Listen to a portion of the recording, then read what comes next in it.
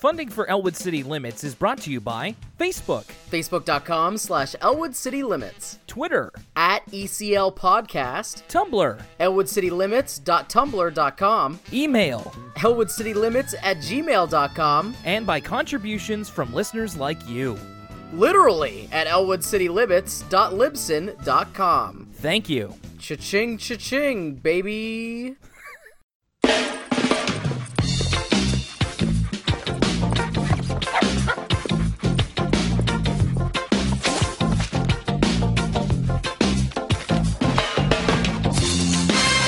Well, Lucas, it's been a while once again, but you know what? It's a beautiful day outside. I did my DDP yoga this morning, and I'm ready to go. Will, happy Martin Luther King Jr. Day. That's right. That's we are recording on MLK Day, which is especially going to be big for our American listeners. So thank you, Lucas, and happy MLK Day to you as well. If only we could all have as good of a start to this day as yourself doing some DDP yoga. Nothing gets your day started off right than some fitness. That's right. Going into touchdown, bringing it back into diamond cutter, stretch it back, go into a T-pose, hulk it up, attention, and breathe it out. Is this our first show of 2018, or did we do that last show? I've already lost count. I think we already did our first show of 2018. We are well into it.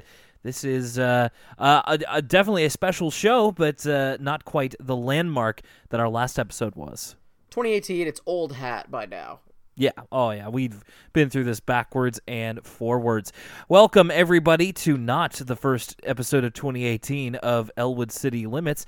My name's Will Young, and the other voice you hear there is my co-host, Lucas Mancini. Hello, hello. We've got a much look forward to episode to get to in just a moment.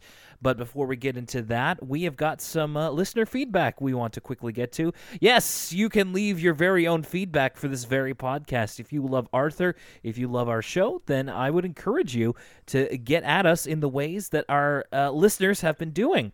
So first off, over at our email address, elwoodcitylimits@gmail.com, we have a question here from someone named, and hopefully I get this right, Hawken Bailey, who's been listening to our podcast since last summer. And I wonder if they're a fan of that free-to-play mech video game, Hawken. How's that spelled? Do you remember? Hawken, I believe.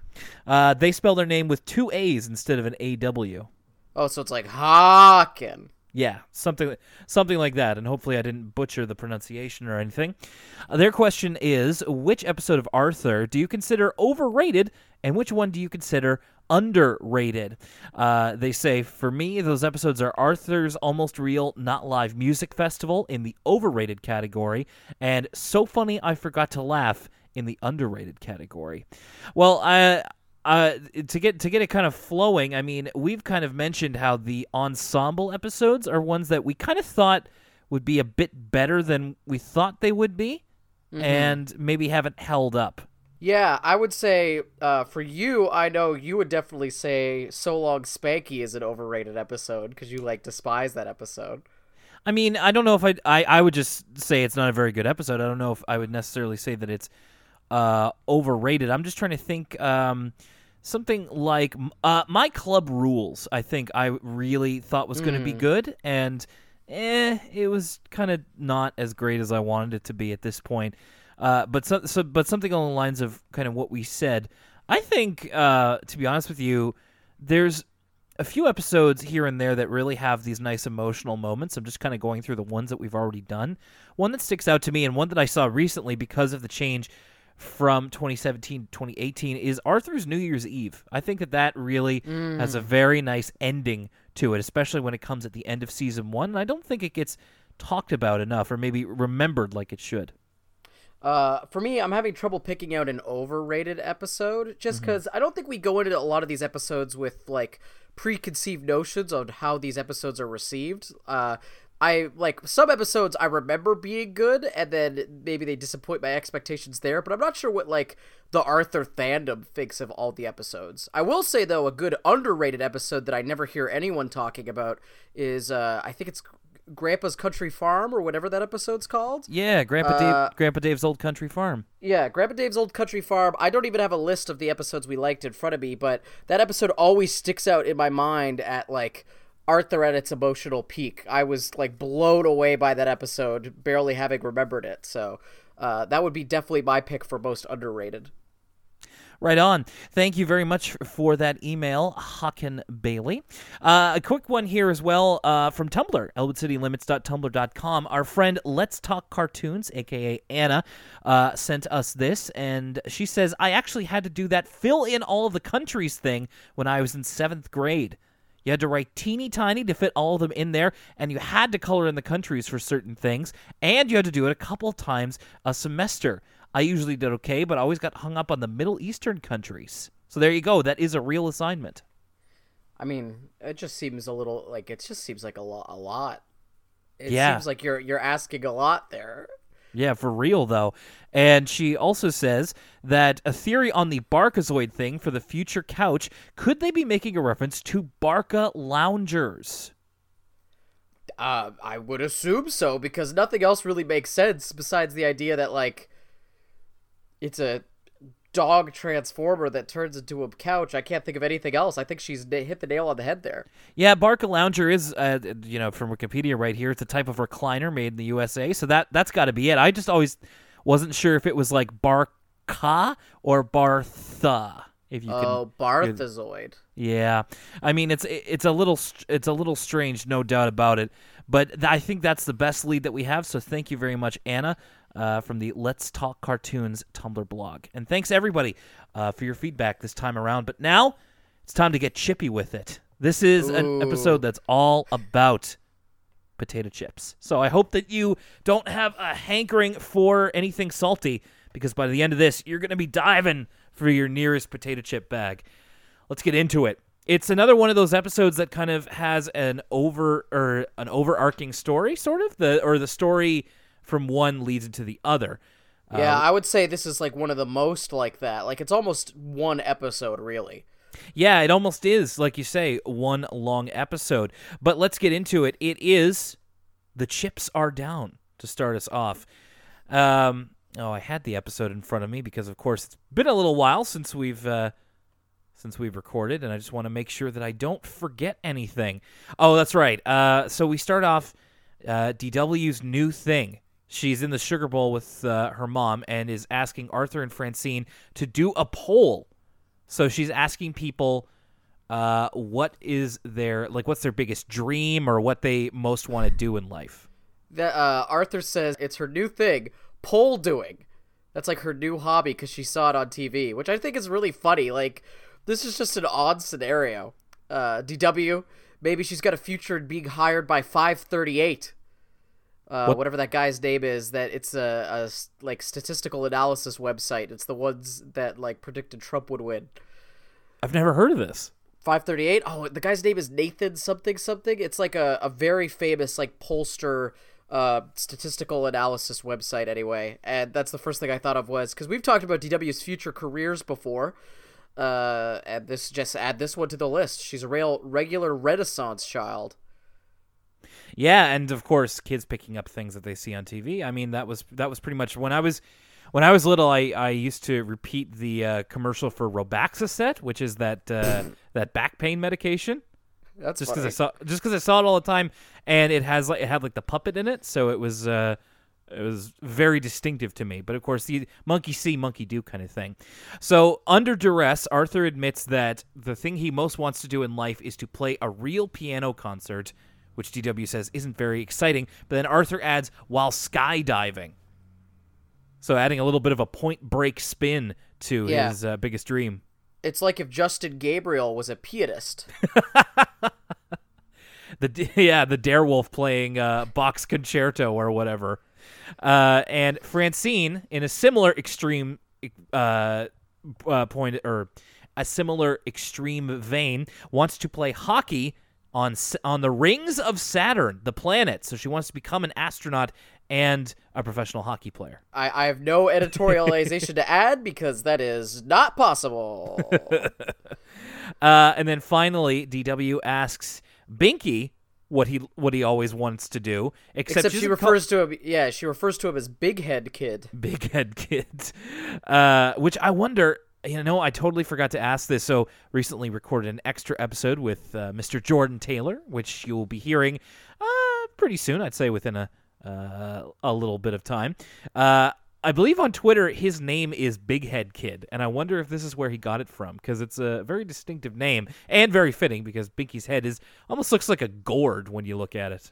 Yeah, he looks like that. It's funny you say that, because he reminds me of the VeggieTales. The orange gourd looks. Oh yeah. Binky. Okay, yeah. If you were to just take Binky's head off his torso and just put feet on the bottom of his head like Kirby, he'd look like the gourd from VeggieTales.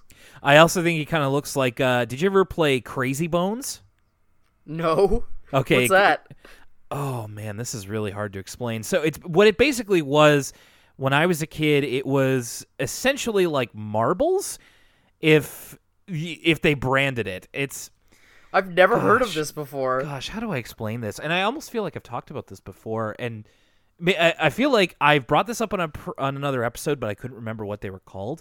It's essentially like there are different kinds of marble-style games you can play with them. They're these little like deformed faces that are kind of made out of plastic, and you would kind of like play different marble-type games and like trade them and play for keeps and all that kind of stuff. Look up Crazy Bones. It's like one of the dumbest things that deserves to be forgotten. Just a small children's toy fad that I was a part of in the later 90s, and didn't really go anywhere. Kind of didn't deserve to. But Binky's head kind of looks like one of the weird shapes that a Crazy Bone would come in. Anyway, Binky's big thing is he thinks about it for a second and then distracts Arthur and Francine and then drinks both their sodas at the same time, like from 2 glasses, 2 straws, just gets them both and then just says, I always wanted to do that. Was it the same flavor, or like was he mixing? Was he making some swamp water? I didn't notice if they were 2 different sodas. They both look to be orange sodas. Every time they get sodas, they look to be either orange or cherry, and these ones were definitely orange. So it is definitely. As we know, Francine hates cherry. That's right. So that's what he always wanted to do. Not exactly a super related cold opening, but at least kind of sets up the characters within. Except, of course, for Buster, who is with Arthur at the beginning of the episode, and they are separating chips into different categories because, you see, it's raining outside, and they have to find something to do. So they are separating chips into all these different categories. Man, rainy days used to suck. Yeah, I love how like realistic it is to portray like the way kids entertain themselves when, of course, you can't play video games or something, but if you're trapped inside and you have nothing else to do, the monotonous ways they will, between counting like ceiling tiles, eating chips is, organizing chips by shape is definitely on that spectrum. But you know what? Their chip game kind of seems fun. They have a pile for ducks. Did they have a pile for presidents? I don't even remember. I didn't write down all the different piles. It was like ducks, presidents, ones that look like friends of theirs. Just as many categories as they can think of. DW's looking for a chip there, and Arthur says, now I will note here, Arthur doesn't refuse her. He just says, he just wants them to count up their chips, and then she can have some. It's almost as if Arthur has a chip on his shoulder. Oh, I think the call disconnected. No, sorry, folks. No. Oh. No, I was just taking a very, very labored breath. It'll show up in the podcast, but... Sorry, I think we're having some connection problems. I did hear your raucous laughter. I think you might have muted your mic or something. Yeah, sorry about that. I think. Oh, there you are. You're back. Yeah. Okay. Perfect. Okay. All right. So, full disclosure here. I mean, both of these episodes are based around the fact that DW, when they're not looking, Arthur and Buster find a green potato chip, which is actually quite a big one too. And then DW finds it and decides she wants to keep it forever, treasure it forever, and then eats it. This is the first time that I'd ever heard of a green potato chip. Yeah, I heard about it from this show, but apparently it is a real thing. Much like when we talked about Arthur introducing us to your ears going green from cheap earrings. green potato chips are a real like factory defect that'll happen from time to time. Oh, big time. But this, I had never seen one before in real life, and then I feel like not long after seeing this, like I started to notice it a lot more. And it's more of like you never see one that is like this neon green. No, that's true. No, it's more like there are like parts of one potato chip that are like a little green. All about that green, baby. Yeah. So DW. Hey, Will, what's Arthur Buster's favorite genre of music? What is it, Lucas? It's chiptune. Yeah, it is. That's what it is. God. So DW eats the potato chip, and then Arthur and Buster decide to play a little trick on her to get her to confess that she did it. There's a great shot here where DW is sitting at the top of the stairs while Arthur and Buster are talking loudly, and before they start to kind of fool her, she just goes, "I am so much smarter than Arthur." There's so much good vocal direction in this episode, like her delivery of that, her delivery of when she's like, "I will treasure it forever," and then there's a beat, and then she takes a bite out of the chip, and then, like I always say, I love it when the characters aren't just delivering lines, but they have to deliver it in a very specific performative way, and when Arthur and Buster are lying about, they're just kind of trying to speak loudly about the dangers of eating a green potato chip, it's so funny how stilted they are, where it's like, "Oh, did you know that green chips are poison?" Yeah, it's like, "I almost ate a green potato chip. You're lucky you didn't. Those ones are poison, and there's no cure." just performative enough to make her hear it, but of course she doesn't know the difference. This is actually a pretty decent prank, and it just doesn't really have the effect that they're looking for. And of course, what I also like is that Nadine shows up, and she, as she says later in the episode, "I only know what you know." So of course she immediately is like, "Why did you eat that potato chip?" Which is actually like, it's a deep look into the Arthur lore, the magical realism. I love how the Arthur universe has consistent rules, even when it gets out there, like with Nadine's character. Now we know that whenever Nadine is giving DW information, it's information DW already knows. Yeah. Just a good little thing there. So they don't immediately hear her screaming or anything, so they assume that it just didn't work. And so DW actually goes back into her room and kind of starts to resign herself to her fate, that she is going to die in an indeterminate amount of time. And I will say, as we get into this next scene, like, when I say die, like, we're not really dancing around it very much. So the next day, DW goes to the Tibble twins, who she feels are like some sort of authority that can tell her whether or not Arthur was lying. And yeah, I really like this detail, because DW doesn't, props to DW, she doesn't actually just believe them like wholeheartedly. She tries to look for independent points of inquiry and to test her hypothesis that green chips are indeed poison. Like, she doesn't just blindly take what Arthur says. She's like, "Okay, let's figure this out. Let's talk to an expert." And of course that expert is the Tibble twins. Right, and of course not much that they know, but she goes to the playground the next day, and they say something to her, and she's obviously very distracted, and again with the vocal direction is just like, it's like, "Hey DW, you want to see it's like, look at this, look at what we could do." She's like, "Yeah, right, sure. Listen, do you know anything about green potato chips?" And they're talking about Big Key trying to swing over the bar on the swing set. They're like, "That kid's gonna swing over the bar," and she's like, "Yeah, sure, whatever." And she's like, "Let's get to something actually important, a matter of life and death."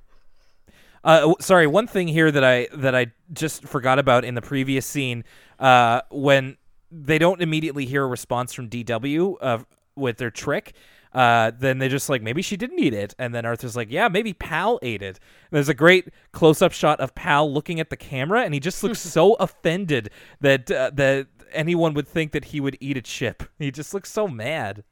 Pal really is like the like Jim face of this show whenever he's mentioned. It was a very good Jim face. So as soon the Tibble twins say about green chips. Oh, you mean the poison ones? And DW does like, you know, on Desus and Marrow when like Marrow finds something really funny and he just does like the sink back into the chair, arms over his chest sort and he of just thing. kind of yells. He goes, ah, or he goes, yo. Yeah, exactly. Yo. So DW does that, except she is far more forlorn. She just like does a dead man right back into the grass and is just kind of sitting there thinking. And Binky, like you say, they set up that Binky is trying to swing over the bar, and he kind of asks, he says, "Hey, Arthur's sister, are you all right?" So to each other, they are Big Head Kid and Arthur's sister. And he says, "What did you say about green potato chips?" And DW says, "They're poison." He's like, "What? I ate one last week."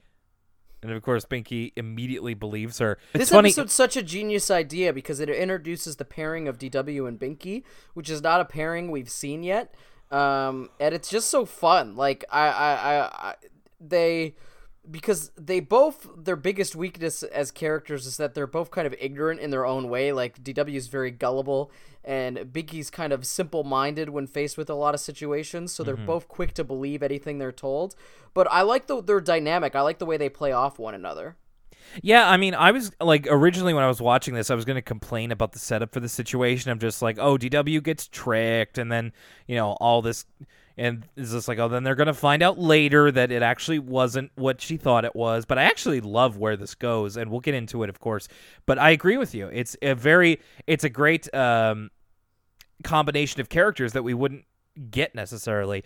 There's a part where Binky gets off the swing when he's in disbelief about green chips being poison, and the swing goes back, and I swear to you, it stays up in the air for like a good 5 seconds. So Binky really stronger than maybe he even knows what to do with. DW has a line when she's talking with Binky about he's kind of a bit more nonchalant about his impending quote-unquote death, and DW's trying to give it a bit more gravity, and she's... Yeah, like, Binky's more of a carpe diem kind of guy, DW's more like a YOLO kind of gal, if that makes any sense. He's got more of a zen attitude towards it. I think so. But she says to Binky, she says, "Big Head Kid, this is like a tragedy. You've heard of death?" And like I said, like, we're not pulling any punches here. DW and Binky think they're going to die. I think what's funny about I think they're allowed to do that because we as the audience know they obviously are not. Otherwise, this episode would be a little bit harrowing for a young child. Big time. But yeah, you're right. It is like a very lighthearted tone, so you can kind of approach these things without messing anybody up too much. So the two of them, since they both have quote unquote like a limited amount of time, decide to do all of the things that they've ever wanted to do. They start off with like tying a kite to like I think it was like 5 spools of string, and just seeing how high it'll go. And of course, it goes so high they can't even see it anymore. And we get this nice little montage of the two of them just kind of doing all these fun things. Now, here's what I'm not certain about. The things they kind of do seem to be spanning all kinds of seasons. It looks like it's taking place over like the course of the year. Because in one of them, they've got their like rain jackets on and they're like skipping stones or something. Then they have their bathing suits on and they're going to swim in the lake. Then they're carving a jack-o'-lantern. Then they're in the snow. So, like, was this just over the course of a calendar year they did all these things? No, because, so I think it's just a visual joke, because immediately afterwards, DW goes, "You'd be surprised what you could get done in one day when you're gonna die." So I think it's just like a visual joke that they were doing all these things in one day by some sort of magic or something. Yeah, again, in quick succession. I also like in the next scene immediately afterwards, DW's wearing a birthday party hat and watching Christmas shows.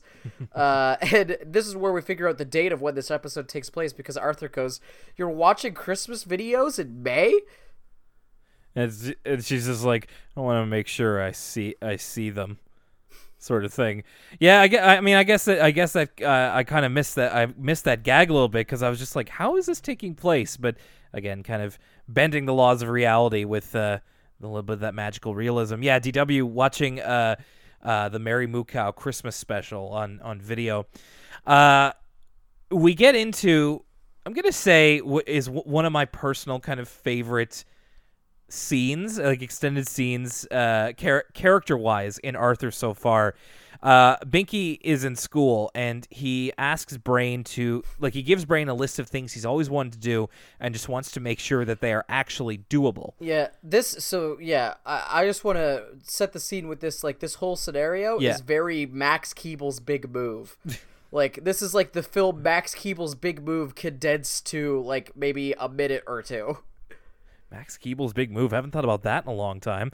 So Mr. Ratburn asked Binky if he can give an answer to a question they had for homework.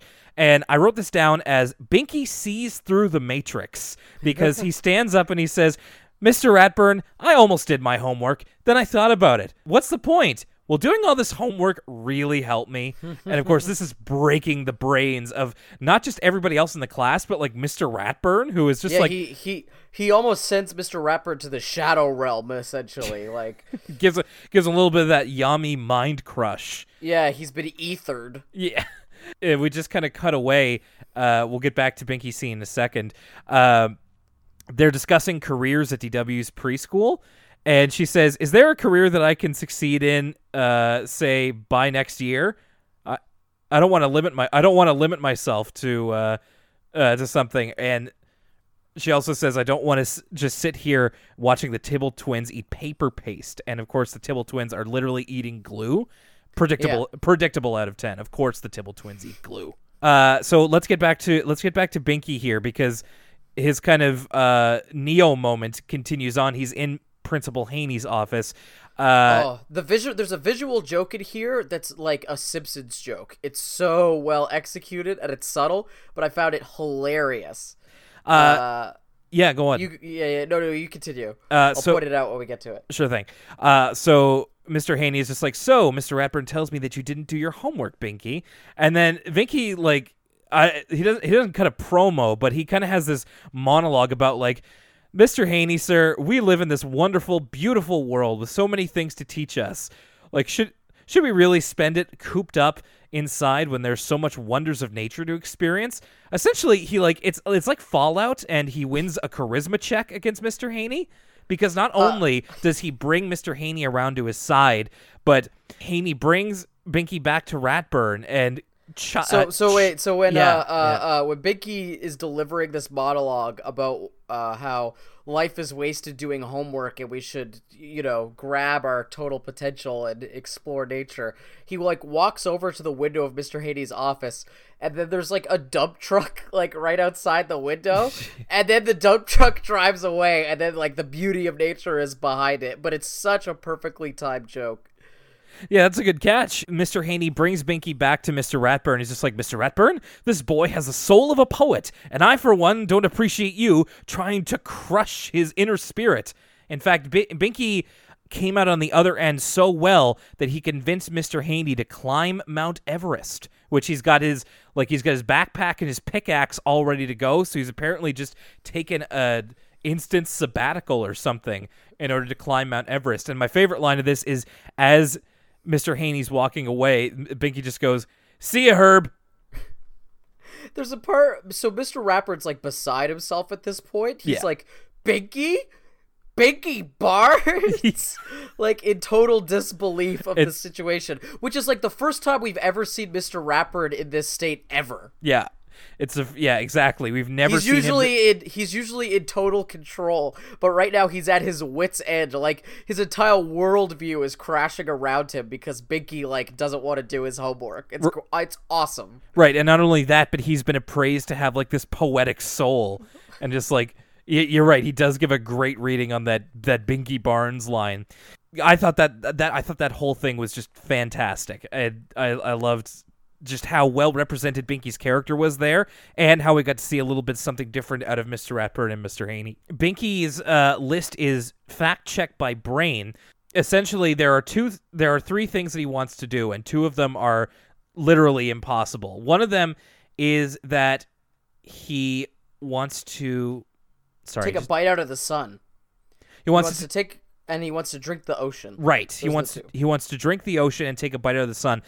Brain describes the sun as hotter than a pizza cooked inside a baked potato. I don't know about you. I want to try that. A pizza cooked inside a giant baked potato.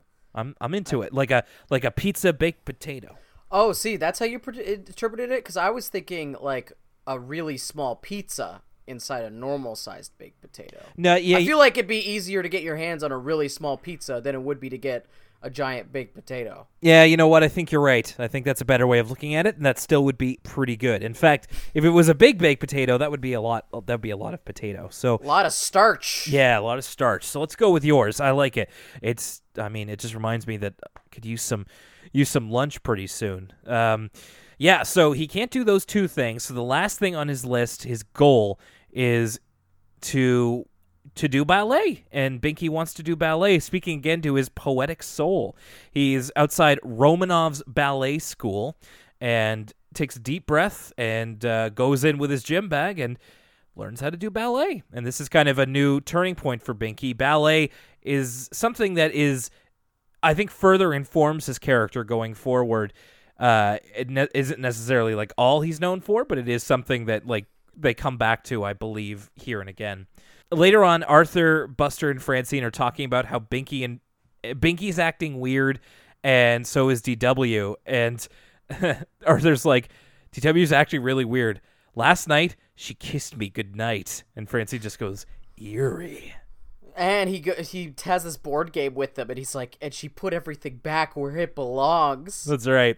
And they all got invited to a ballet recital starring Binky Barnes.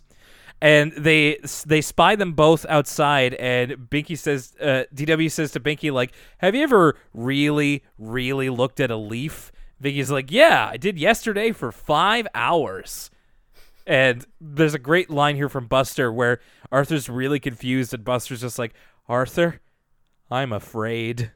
The next scene is where we finally get the sort of liar revealed kind of thing of DW is like puts on one of her nice dresses, and she says, I'm gonna wear this to the Big Head Kids ballet recital. And Mom says, oh, very nice. And DW's like, I may never have another chance to wear it. And then she sees Arthur about to eat a green potato chip and then swipes it out of his hand. And that's where it's revealed that Arthur finally says, oh, that's just a joke. They're not poison. Everybody just says that. And then he puts it together. It's just like, you did eat my chip. That's why you've been acting so nice. So this actually kind of raises, in a way, a philosophical question. Through this lie that Arthur told, Binky and DW's lives have been enriched. But yeah, it's very much a it's a wonderful life type scenario where like they're so happy to be alive. But it also raises the question, like, what's better, enlightenment based on a lie or the truth as it is? You know? Oh, geez. Well, it's just like DW and Binky would never have gotten this kind of enlightenment if they hadn't been lied to. If a lie wasn't part of this, if they had just heard the truth, they may have never bettered themselves. So, is it good that they were lied to, or was it bad? I don't know if they so much bettered themselves. Like, DW was acting particularly nice, but I think they were doing things that they always wanted to do. I don't know. It's quite the quandary. Yeah, I leave that to you for your thought of the day, boys and girls. So at the ballet recital, the monkey's out of the bag now. DW knows that green chips aren't poison, and while Binky's on stage performing, I don't know if they named the ballet. It might be like Swan Lake or something. Yeah.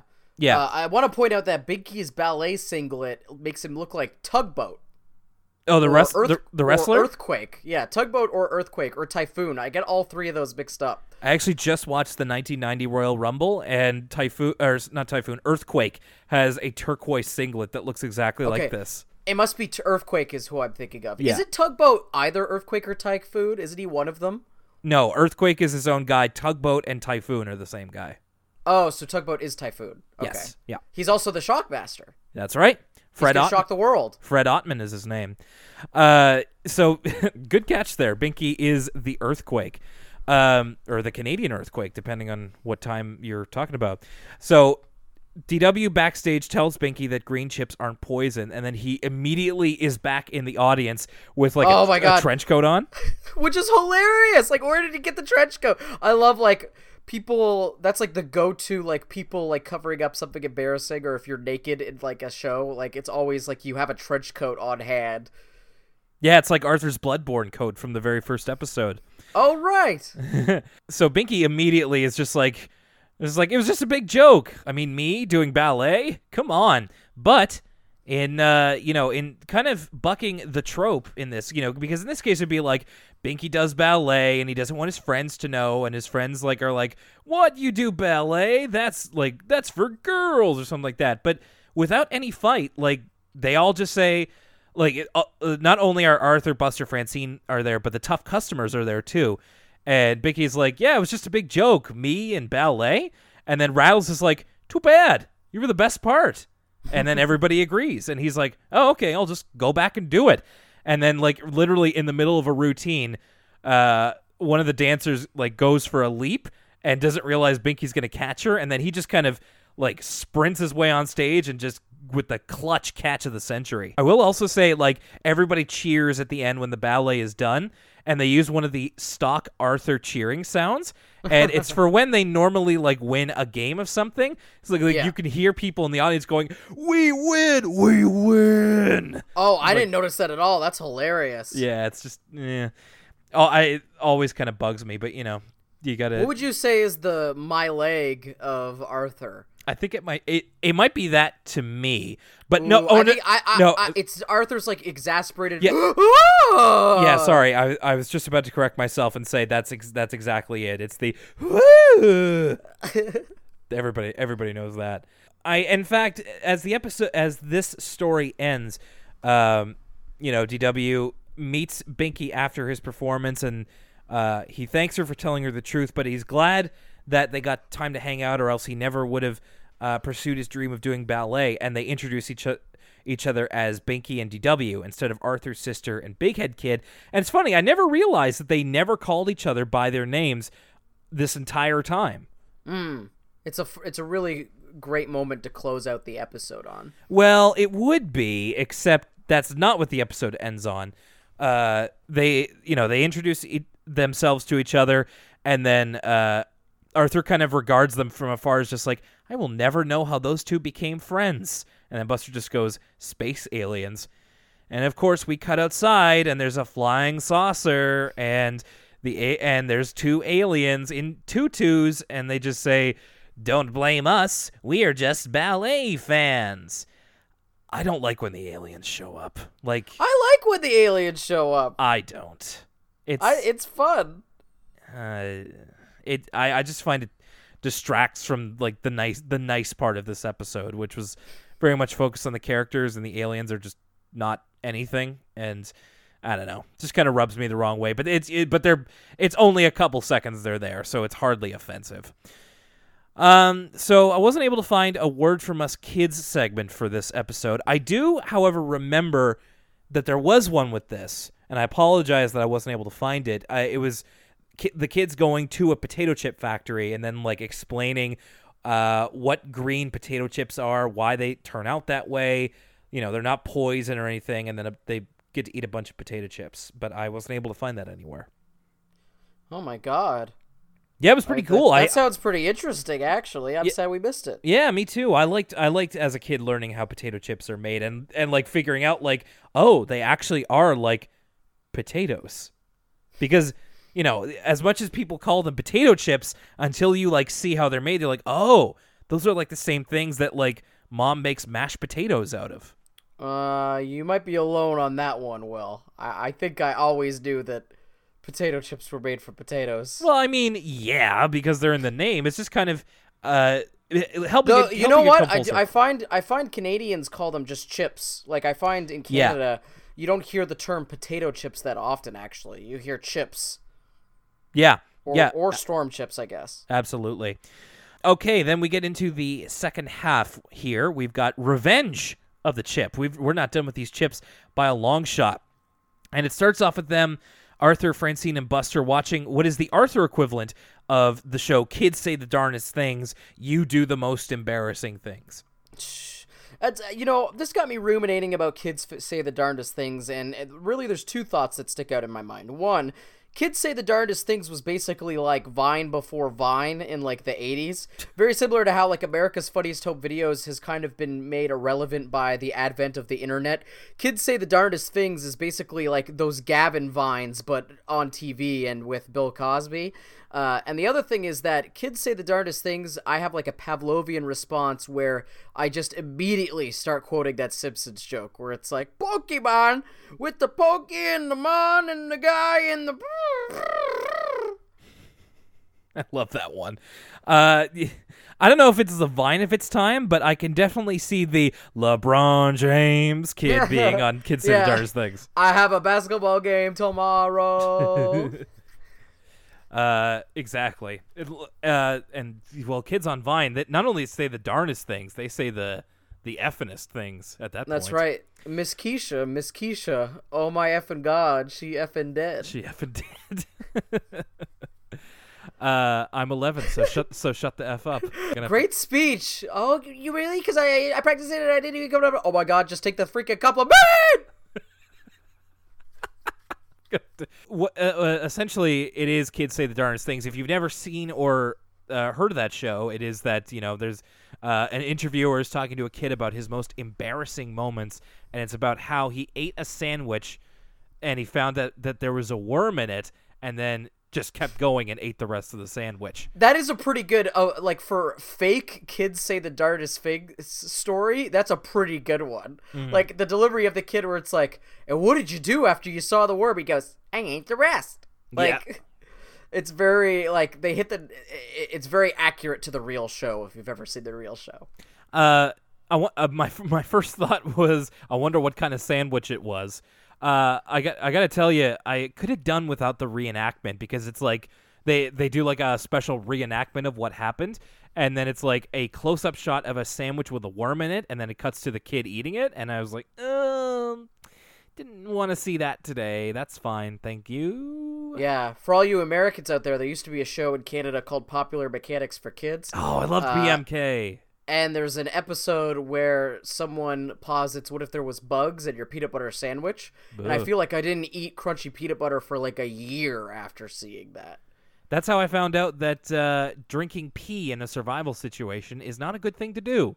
Now, Will, I'm not sure if you know this or not, but did you know both hosts of Popular Mechanics for Kids are now very famous, successful actors? Jay Baruchel and Alicia Cuthbert. I sure did. Yeah, Jay Barrett. I knew Alicia Cuthbert was like, because I'm a big fan of happy endings, and so I knew Alicia Cuthbert was doing well, but I didn't realize it was Jay Baruchel like on PMK until I was watching some clips on YouTube the other day. That's crazy. He was the first host. I remember I started watching because, like, when it was on, I didn't think that I would actually like Popular Mechanics for Kids until I actually watched it, and I was like, oh, I actually like this a lot. And so I started watching when the second host was on there. His name was Tyler Kite.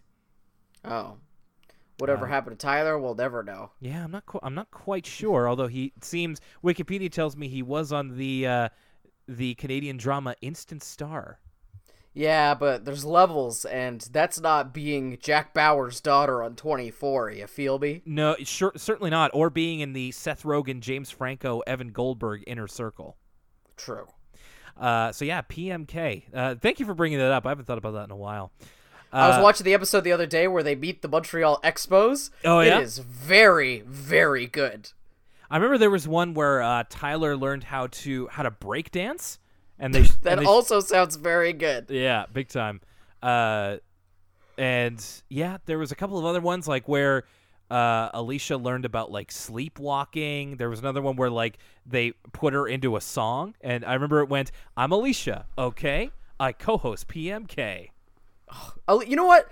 Alicia Cuthbert, talk about underrated things. Alicia Cuthbert's so underrated. I don't know if you've seen Happy Endings, Will, but nobody watched it. It was the sitcom that was on for 3 seasons, and it is like the most underrated sitcom ever, in my opinion. Like, she's hilarious on that show. The main actor looks like Chris Jericho. It's just, I really like Happy Endings, and I think more people need to watch it. He does kind of look like Chris Jericho now that you mention it. I did watch I want to say like 2 seasons of Happy Endings when it was on Netflix. It's okay. It's all right.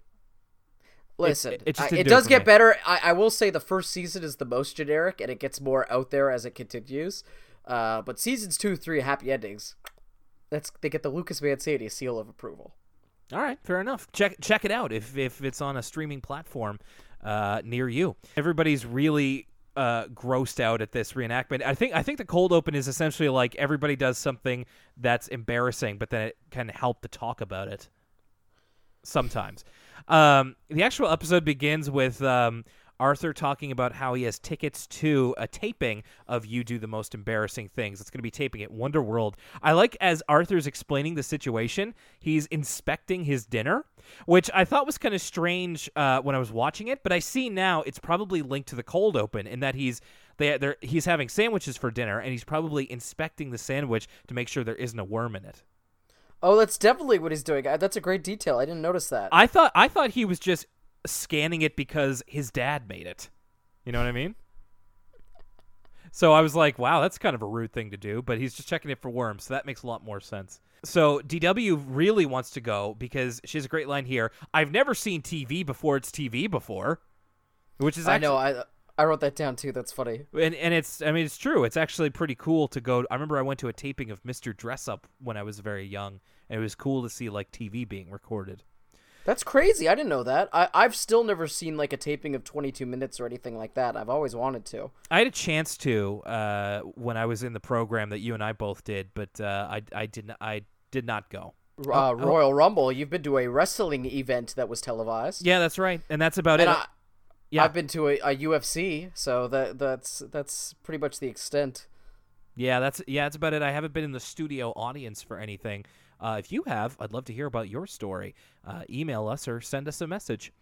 So yeah, DW really wants to go, but then Arthur is saying, no way. Every time I bring you out somewhere, you always do something so embarrassing. And then DW is like, name one time. So we get a little bit of a cutaway where Arthur takes her to a sci-fi action movie. DW is very noisily eating popcorn and drinking soda, which, to be fair, everybody's doing that. Like, there's no real way to be, like, super discreet about that in the theater. And it's like, it's just kind of one of the noises you get used to when you're watching movies. Yeah, but sometimes people can get a little bit, like, almost, like, ASMR mukbang level of chewing, of, like, really going, like, really getting the goat mouth going. That's just not necessary. Really chewing on Also, the cud. I try to strategically, like, chew during non-quiet moments. When you got that Inception score going, that's a great time to stuff your face. But if it's a quiet scene, I don't know. Yeah, that's a good point. We get an Art Garfunkel sighting in the movie theater. Right? Yeah, so I'm glad you noticed this too. That was indeed Art Garfunkel has either visited or he's taken up permanent residency in Elwood City. Yeah. So he's watching the same movie, but he's in front of DW, so she can't see. And she gets on top of the chair and is like really balancing on there. She falls. Arthur grabs her, but of course the popcorn goes over all over Mr. Haney for a classic "sorry, sir" gag. DW refutes that this doesn't matter. Of just like, that was last year. I'm a whole year older since then. Name something more recent. And Arthur brings up, you thought you were going to die from eating a green potato chip. And so we see at this point a bit of time has progressed where the green potato chip thing has become essentially a Reed family meme. But DW is not at all amused. She still is very embarrassed by that. She said, you promised you wouldn't bring that up. And I like how Mom and Dad are both laughing. At one point, Dad is like clearly like through his laughter, just like, Arthur, don't tease DW. Like they just, I mean, it is pretty funny. Yeah, that's and it's totally believable. That's totally something that I can imagine parents like really laughing over. You know, just embarrassing thing that their kid did. That is just the funniest thing ever. So Arthur says that if DW can prove that she can be mature, then he will bring her to the taping. So when they go to the library the next day, DW wheels in this very noisy wagon that she brings with her, and it's like it disturbs everybody. And Arthur just turns around and is like, "Well, DW, you're failing so far." Arthur, like in the first episode, Arthur's like a straight up antagonist. Yeah. But I really, really enjoyed Arthur in this episode because he's not so much being antagonistic as he is being like, he's actually fairly reasonable. Like his logic, he doesn't straight up say DW can't come. He gives her the opportunity to prove herself. And so I think he's just acting pretty realistic. Like, that would be very, very disruptive to bring a squeaky wagon into a library. Big time. So DW is on the hunt for a book that can help her be more mature, and it's during that wonderful time of childhood where the bigger the book is, the smarter it is. And of course, she finds. Oh, I love this gag. I love this gag so much. She finds the biggest book in the library, which we later find out is just a large like coffee table sized tome that just says macroeconomics. And we get a little gag where DW is wheeling it out of the library. Essentially she asks Arthur, like, what does it say? Arthur's like, macroeconomics. DW is like, I love that. What is it again? So that is what she's going to read to prove that she is mature, even though she can't read. They go to get ice cream at the Brains Mom's ice cream shop. And DW's initial reaction to what ice cream she wants is, I want Rocky Road with extra cookie pieces, which is a very, very good choice. But then she kind of recoils and says, I mean, I'll have something vegetarian. And I'm very curious what vegetarian ice cream that DW got from the Brains Mom's ice cream shop, because they've got some wacky flavors in there. I can only imagine what's sticking out of her ice cream cone when it's vegetarian. A couple things about this. One, I love that DW's idea of like being grown up is vegetarian. Yeah. Like, oh, that's something only adults would do. The other thing is, I think she kind of screwed up here because technically Rocky Road ice cream with extra cookie pieces is vegetarian. There's nothing non-vegetarian in it. She didn't ask for vegan ice cream, which would disqualify pretty much any milk-based ice cream whatsoever. But vegetarians can eat dairy products, so she could have just stuck with the Rocky Road, unless it's like, again, this is the Brains Mom after all. She could be hiding some chicken feet in there or something. Yeah, you have to be pretty explicit about that and make sure that there's no meat products that pass through the ice cream you want at that particular ice cream shop. The Brains Mom makes a comment to her about, like, I sure hope you're feeling better these days, which she's not really clear what that means. And then they pass by the park, and some of the other adults say, be careful, DW, we wouldn't want to lose you. And then, of course, the Tibble twins spell it out for her by saying, I ate a green potato chip. I'm dying. And DW's immediate reaction is that Arthur did this. And although we know that he didn't, Arthur denies it, and we have no reason to disbelieve him, her reasoning for Arthur wanting to do it is actually pretty rock solid. He put all these people up to it, and to refute the fact that she is mature so he wouldn't have to take her. So, her logic is sound, even though on this case she is incorrect. And she's trying to wheel this giant book up the hill. And DW says that she will prove that Arthur is the one that put all these people up to this and told everybody about the green potato chip. So essentially we get a minute-long segment of DW trying to spy on Arthur and Buster while they're playing together. So before this, I just want to point out there's a moment where Arthur's like, you could ask Francine to clear things up about if they don't know about it, then obviously I didn't tell the people about the potato chip incident. Yeah. And then Francine and Muffy sort of immediately talk about it. There's a little plot hole where they could have just asked Francine and Muffy where they heard about this, but DW kind of storms off before she could do that. Right. She's very embarrassed and has obviously heard all she needs to hear. She's pretty much made up her mind and is just looking to get confirmation, which is where the spying thing comes in. And we get this segment, like I said, and it's essentially a minute-long running gag where DW does 3 different things to try and catch them in the act, but keeps getting found up by Buster, who keeps going, "Hello, DW." So she has a convenient bush disguise, essentially, where she disguises herself as a mound of grass and goes out into the yard, and Buster finds her. She tries to spy on them with a tin can telephone, which is pretty easy to spot, and then finally she is spying on them from the treehouse with the Bionic Bunny binoculars, and notices that their backs are turned. But then Buster turns around and she reads his lips and says, "Hello, DW." She does say, "I need more sophisticated equipment." And in the very next this is such a this whole gag is so great. I talk about voice direction, up to there's two pieces of great voice direction. One, it's the Buster delivery of "Hello, DW," and then it's the delivery of our DW slowly parsing out what Buster is mouthing. Is also wonderful. And we get a great line as we get into the very next scene of DW on the phone, and she's called the operator, and she just says, "I need the number of the nearest lie detector store." And then Arthur finds in the local newspaper, Buster's mom, who is the editor, has a column called "Let a Smile Be Your Umbrella," in which she which is so funny. That's such an on the nose local newspaper fluff piece column name. Let your smile be the umbrella. Boo! Boo indeed.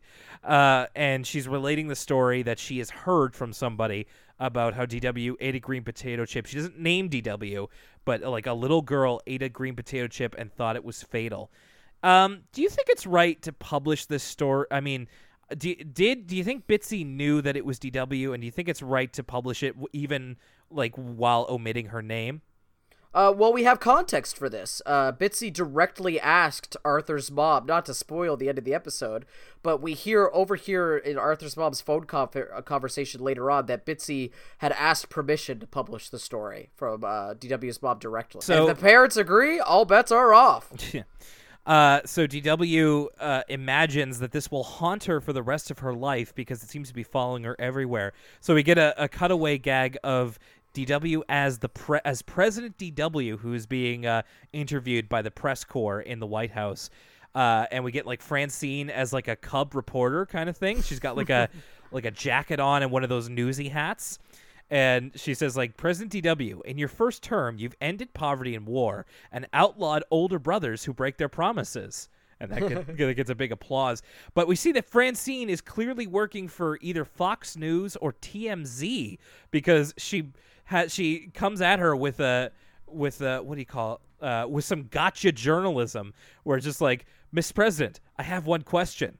Would you like a potato chip? I checked for green ones," and then that embarrasses her big time. So let me tell you something about green potato chips.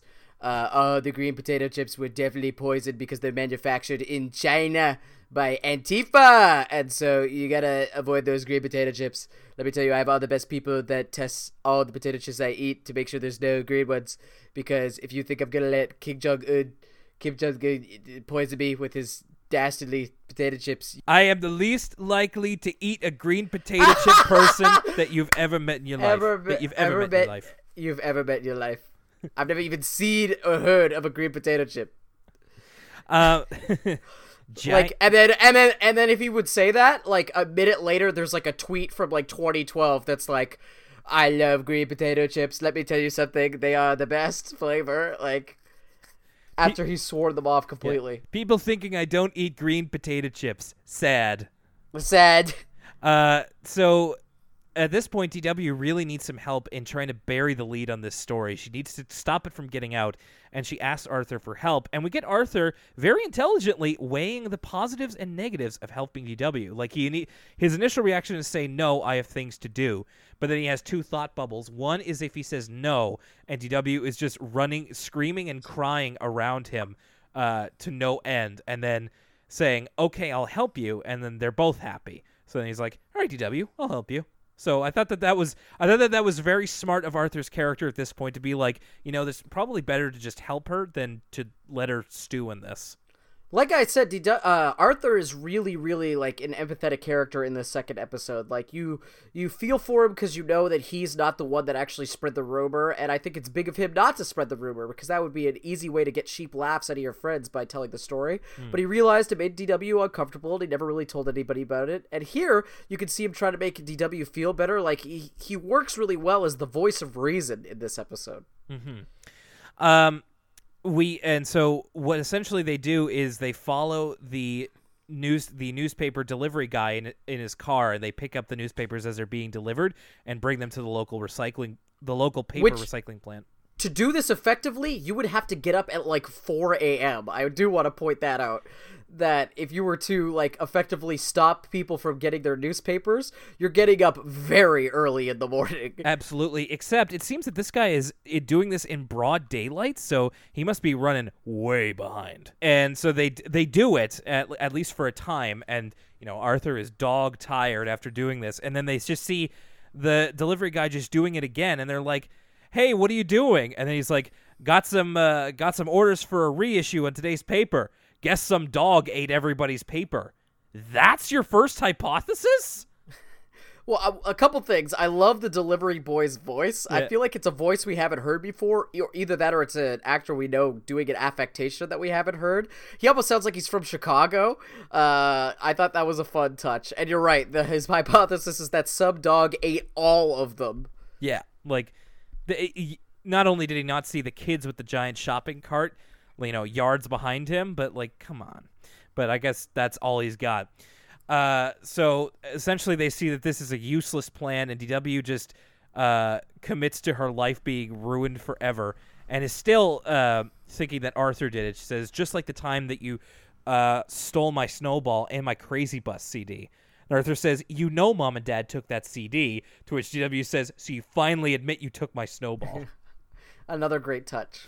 But then we actually find out the truth. She hears Mom talking on the phone in the dining room, just like clipping out the article from today's newspaper, and essentially she admits that she's the one who started spreading the story just because she thinks that it's really funny.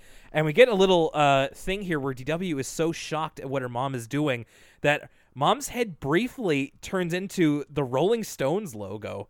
Like it's a giant set of lips. It's just like, because she's talking so much, she's gabbing about DW's embarrassing thing that she's like telling everybody, and she's becoming a giant mouth. But the first thing I was like, oh yeah, that's the Rolling Stones logo. Or like the opening of the Rocky Horror Picture Show. Right. Yeah, science fiction double feature. That's what Mom's all about. So DW confronts her about that, and Mom, at least to her immediate credit, is just like immediately apologizes and says that she won't spread that story around again. And Arthur, to help her feel better, invites her to the taping of You Do the Most Embarrassing Things. There's a funny visual part to this, because when DW kind of resigns herself to being embarrassed forever, she puts on a football helmet to kind of like hide her face. And in the line for You Do the Most Embarrassing Things, she's still got the football helmet on. And when Arthur asks her about it, she says, I just have to lay low until college. She goes, I'm just so miserable. Everyone's laughing at me. Yeah, she does say that. And Buster kind of tries to calm her down, or at least help her out a little bit in the line. She says, one time my mom called me Boo Boo in front of everybody, which I guess is his nickname, which is interesting. And then everybody called me that, and then they just forgot about it. And then Muffy says, hi, Boo Boo, and he grabs the football helmet, puts it on. So there you go. Buster's nickname, Boo Boo. Wouldn't have guessed that. Did you notice in the line for the show, we see Buster's big brother, Mike? No! My goodness, from Art Garfunkel to Mike, there's all kinds of background Easter eggs in this episode. That's right. So it turns out that Mom is in the line for the show as well, and DW hears her telling the story again to Mrs. McGrady, and she's very distraught by this and runs away. She runs out to like the local pier, which I guess is right next to Wonderworld, and she actually happens to run into Binky. It looks like the pier that's in What Requiem for a Dream. I don't know. Maybe I just have like a Pavlovian response where every time I see a pier, I think of what's her name? Jennifer Connelly in either Requiem for a Dream or Jennifer Connelly in The Dark City. Both of those movies have like a scene shot in what looks like the exact same pier. Yeah. And so I think about that every time I see a pier in anything.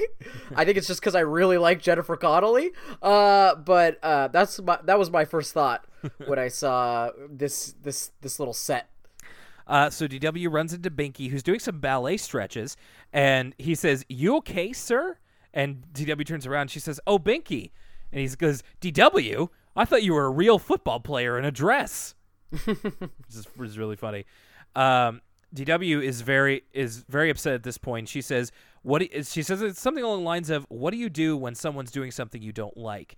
And Binky says, "I always just stare at people and they stop doing whatever they're doing." Which is pretty great. Mom finds DW and apologizes to her, and and DW is pretty hurt because she said she wouldn't tell anybody after this. So yeah, DW makes a great point. She says, just because I'm a kid and you're an adult, you think you don't have to keep a promise.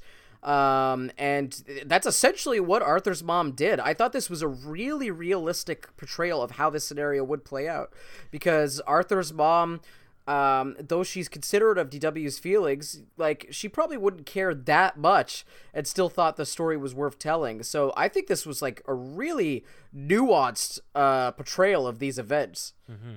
I agree, and it's kind of a situation where DW is actually kind of in the right. Mom promised that she wouldn't tell, and then she caught her in that maybe not lie, but going back on her promise, and she's right to be upset. And so they try to come to a compromise of like how they can address the situation when people ask about it. TW's initial idea I thought was really funny. She just says the newspaper lied, but then Mom decides, I don't want to talk about it because I want to respect my daughter's feelings. So they make up. It's a little quick and all that, but they eventually make up and decide to go watch the show. And the person being featured on You Do the Most Embarrassing Things is someone who ate a green potato chip and thought it was deadly. DW gets ready to put the football helmet back on because they think they're going to call her up, but actually it's Binky. He's there to tell about his embarrassing story. And he even says, "I thought I was going to die." And everybody in the audience starts laughing, and he gives them a great like mean mug, and they all just like go silent. It's really funny. And then the episode ends with Binky and the Bully Ballet doing a reenactment of Binky eating a green potato chip. And man, it's all of the tough customers, like every single one that we've seen to this point, in different costumes doing ballet. I wish we got to see more of this. Like I think they were so inspired by his performance earlier in the episode that they actually wanted to sign on for it. Yeah, and so I just think it's really cool. I don't think it ever comes back, but it would be cool if the Bully Ballet were a thing. Like if we called them that instead of the Tough Customers, that became their stable name. And then the episode ends with Binky taking Molly, who is the green potato chip, in like sort of a dip, and then he like eats part of her costume. Which I hope that was an edible costume and it wasn't just Binky taking a large bite of styrofoam. Yeah, and if so, how do you make an edible costume that big? But anyway, we may never know. All right, so the chips are down, Revenge of the Chip. Do you want to talk about these as separate stories, or do you want to talk about it as a whole? First off, Will, do you know what my favorite brand of cookie is? What's that? Chips Ahoy. So I think it's difficult to talk about these episodes as two different episodes because they really do work so well as one companion piece. And I feel like neither episode would work as well as they do if you didn't watch them together. I will say that on talking about it, I think that I slightly enjoyed Revenge of the Chip a little bit more, just because I think it had so much. I mean, both of these episodes have so many good things about them. The chips are down. The relationship between Binky and DW is really funny, and I think Arthur makes a great antagonist in how much joy he takes in the whole situation. And I like all the montages of Binky and DW sort of making the most of their last moments on Earth. Though I think Revenge of the Chip continues with the great one-liners and funny scenarios, but it's just got so much depth in that ending. Like the fact that there's like a double turn and it's DW's mom that was the one spreading the rumors. And then they could have ended the episode there with her learning the lesson, but she goes back on her word again. And I think that just adds so much depth to the episode that it just ekes out being the one I like more. But as a companion piece, these are like as great of a batch of two episodes you could watch, in my opinion. Yeah, I think they do work really well together as like a single contained episode. But there are things to like about both of them. And Lucas, you did a good job mentioning kind of the differences in both of them. I think the thing to take away from, at least in my opinion, The Chips Are Down, is that it does take advantage of a relationship that we haven't seen yet in Binky and DW, and I think they work incredibly well together. I really love their chemistry. I thought that they were funny. I thought that the setup for the whole situation itself, I initially thought wasn't that great, but it did actually lead to some great interactions, so I think it all kind of paid off. And the fact that it led into the next episode, like they really got the most meat that they could out of this scenario. Revenge of the Chip, it's funny, like when we were going through it just now, I was amazed at how kind of dense the episode is. Like there's a lot going on in there. Yeah, a lot happens. Yeah, really. It's not like one of those episodes where we've covered where it's like, it's 11 minutes long and it feels like nothing really like happens or is solved. It's like we really delve into some pretty good territory. We continue a little bit with DW and Binky. We even get a little bit of an emotional core with the whole, thing about, keeping your promises and not going back on them and whatnot. And I mean, and it's also very funny. I think that the visual gags and the humor is turned up a little bit in the second half, but I think they're both very, very enjoyable. This is a great one, and it's especially relatable in the sense of like we all have these embarrassing things that happen to us, and you could replace DW eating a green potato chip with like pretty much anything that's happened to you, and it's a very natural like arc of how it goes. Like it's first it's the situation, it happens, and then it's the aftermath of it. It's embarrassing, but then you learn to live with it and maybe even learn to laugh with it a little bit. So I think that that's a really cool way to approach this thing that happens to pretty much all of us. All right, so what my before we go, Will? Yes, my favorite Disney '80s animated cartoon, Chip and Dale Rescue Rangers. Chip and Dale Rescue Rangers, trying not to let you get a laugh from that. My favorite local indie wrestler, Chip Chambers. Wow, now that is regional, my friend. All right, so it is the end of an episode of Elwood City Limits. Glad to be back once again.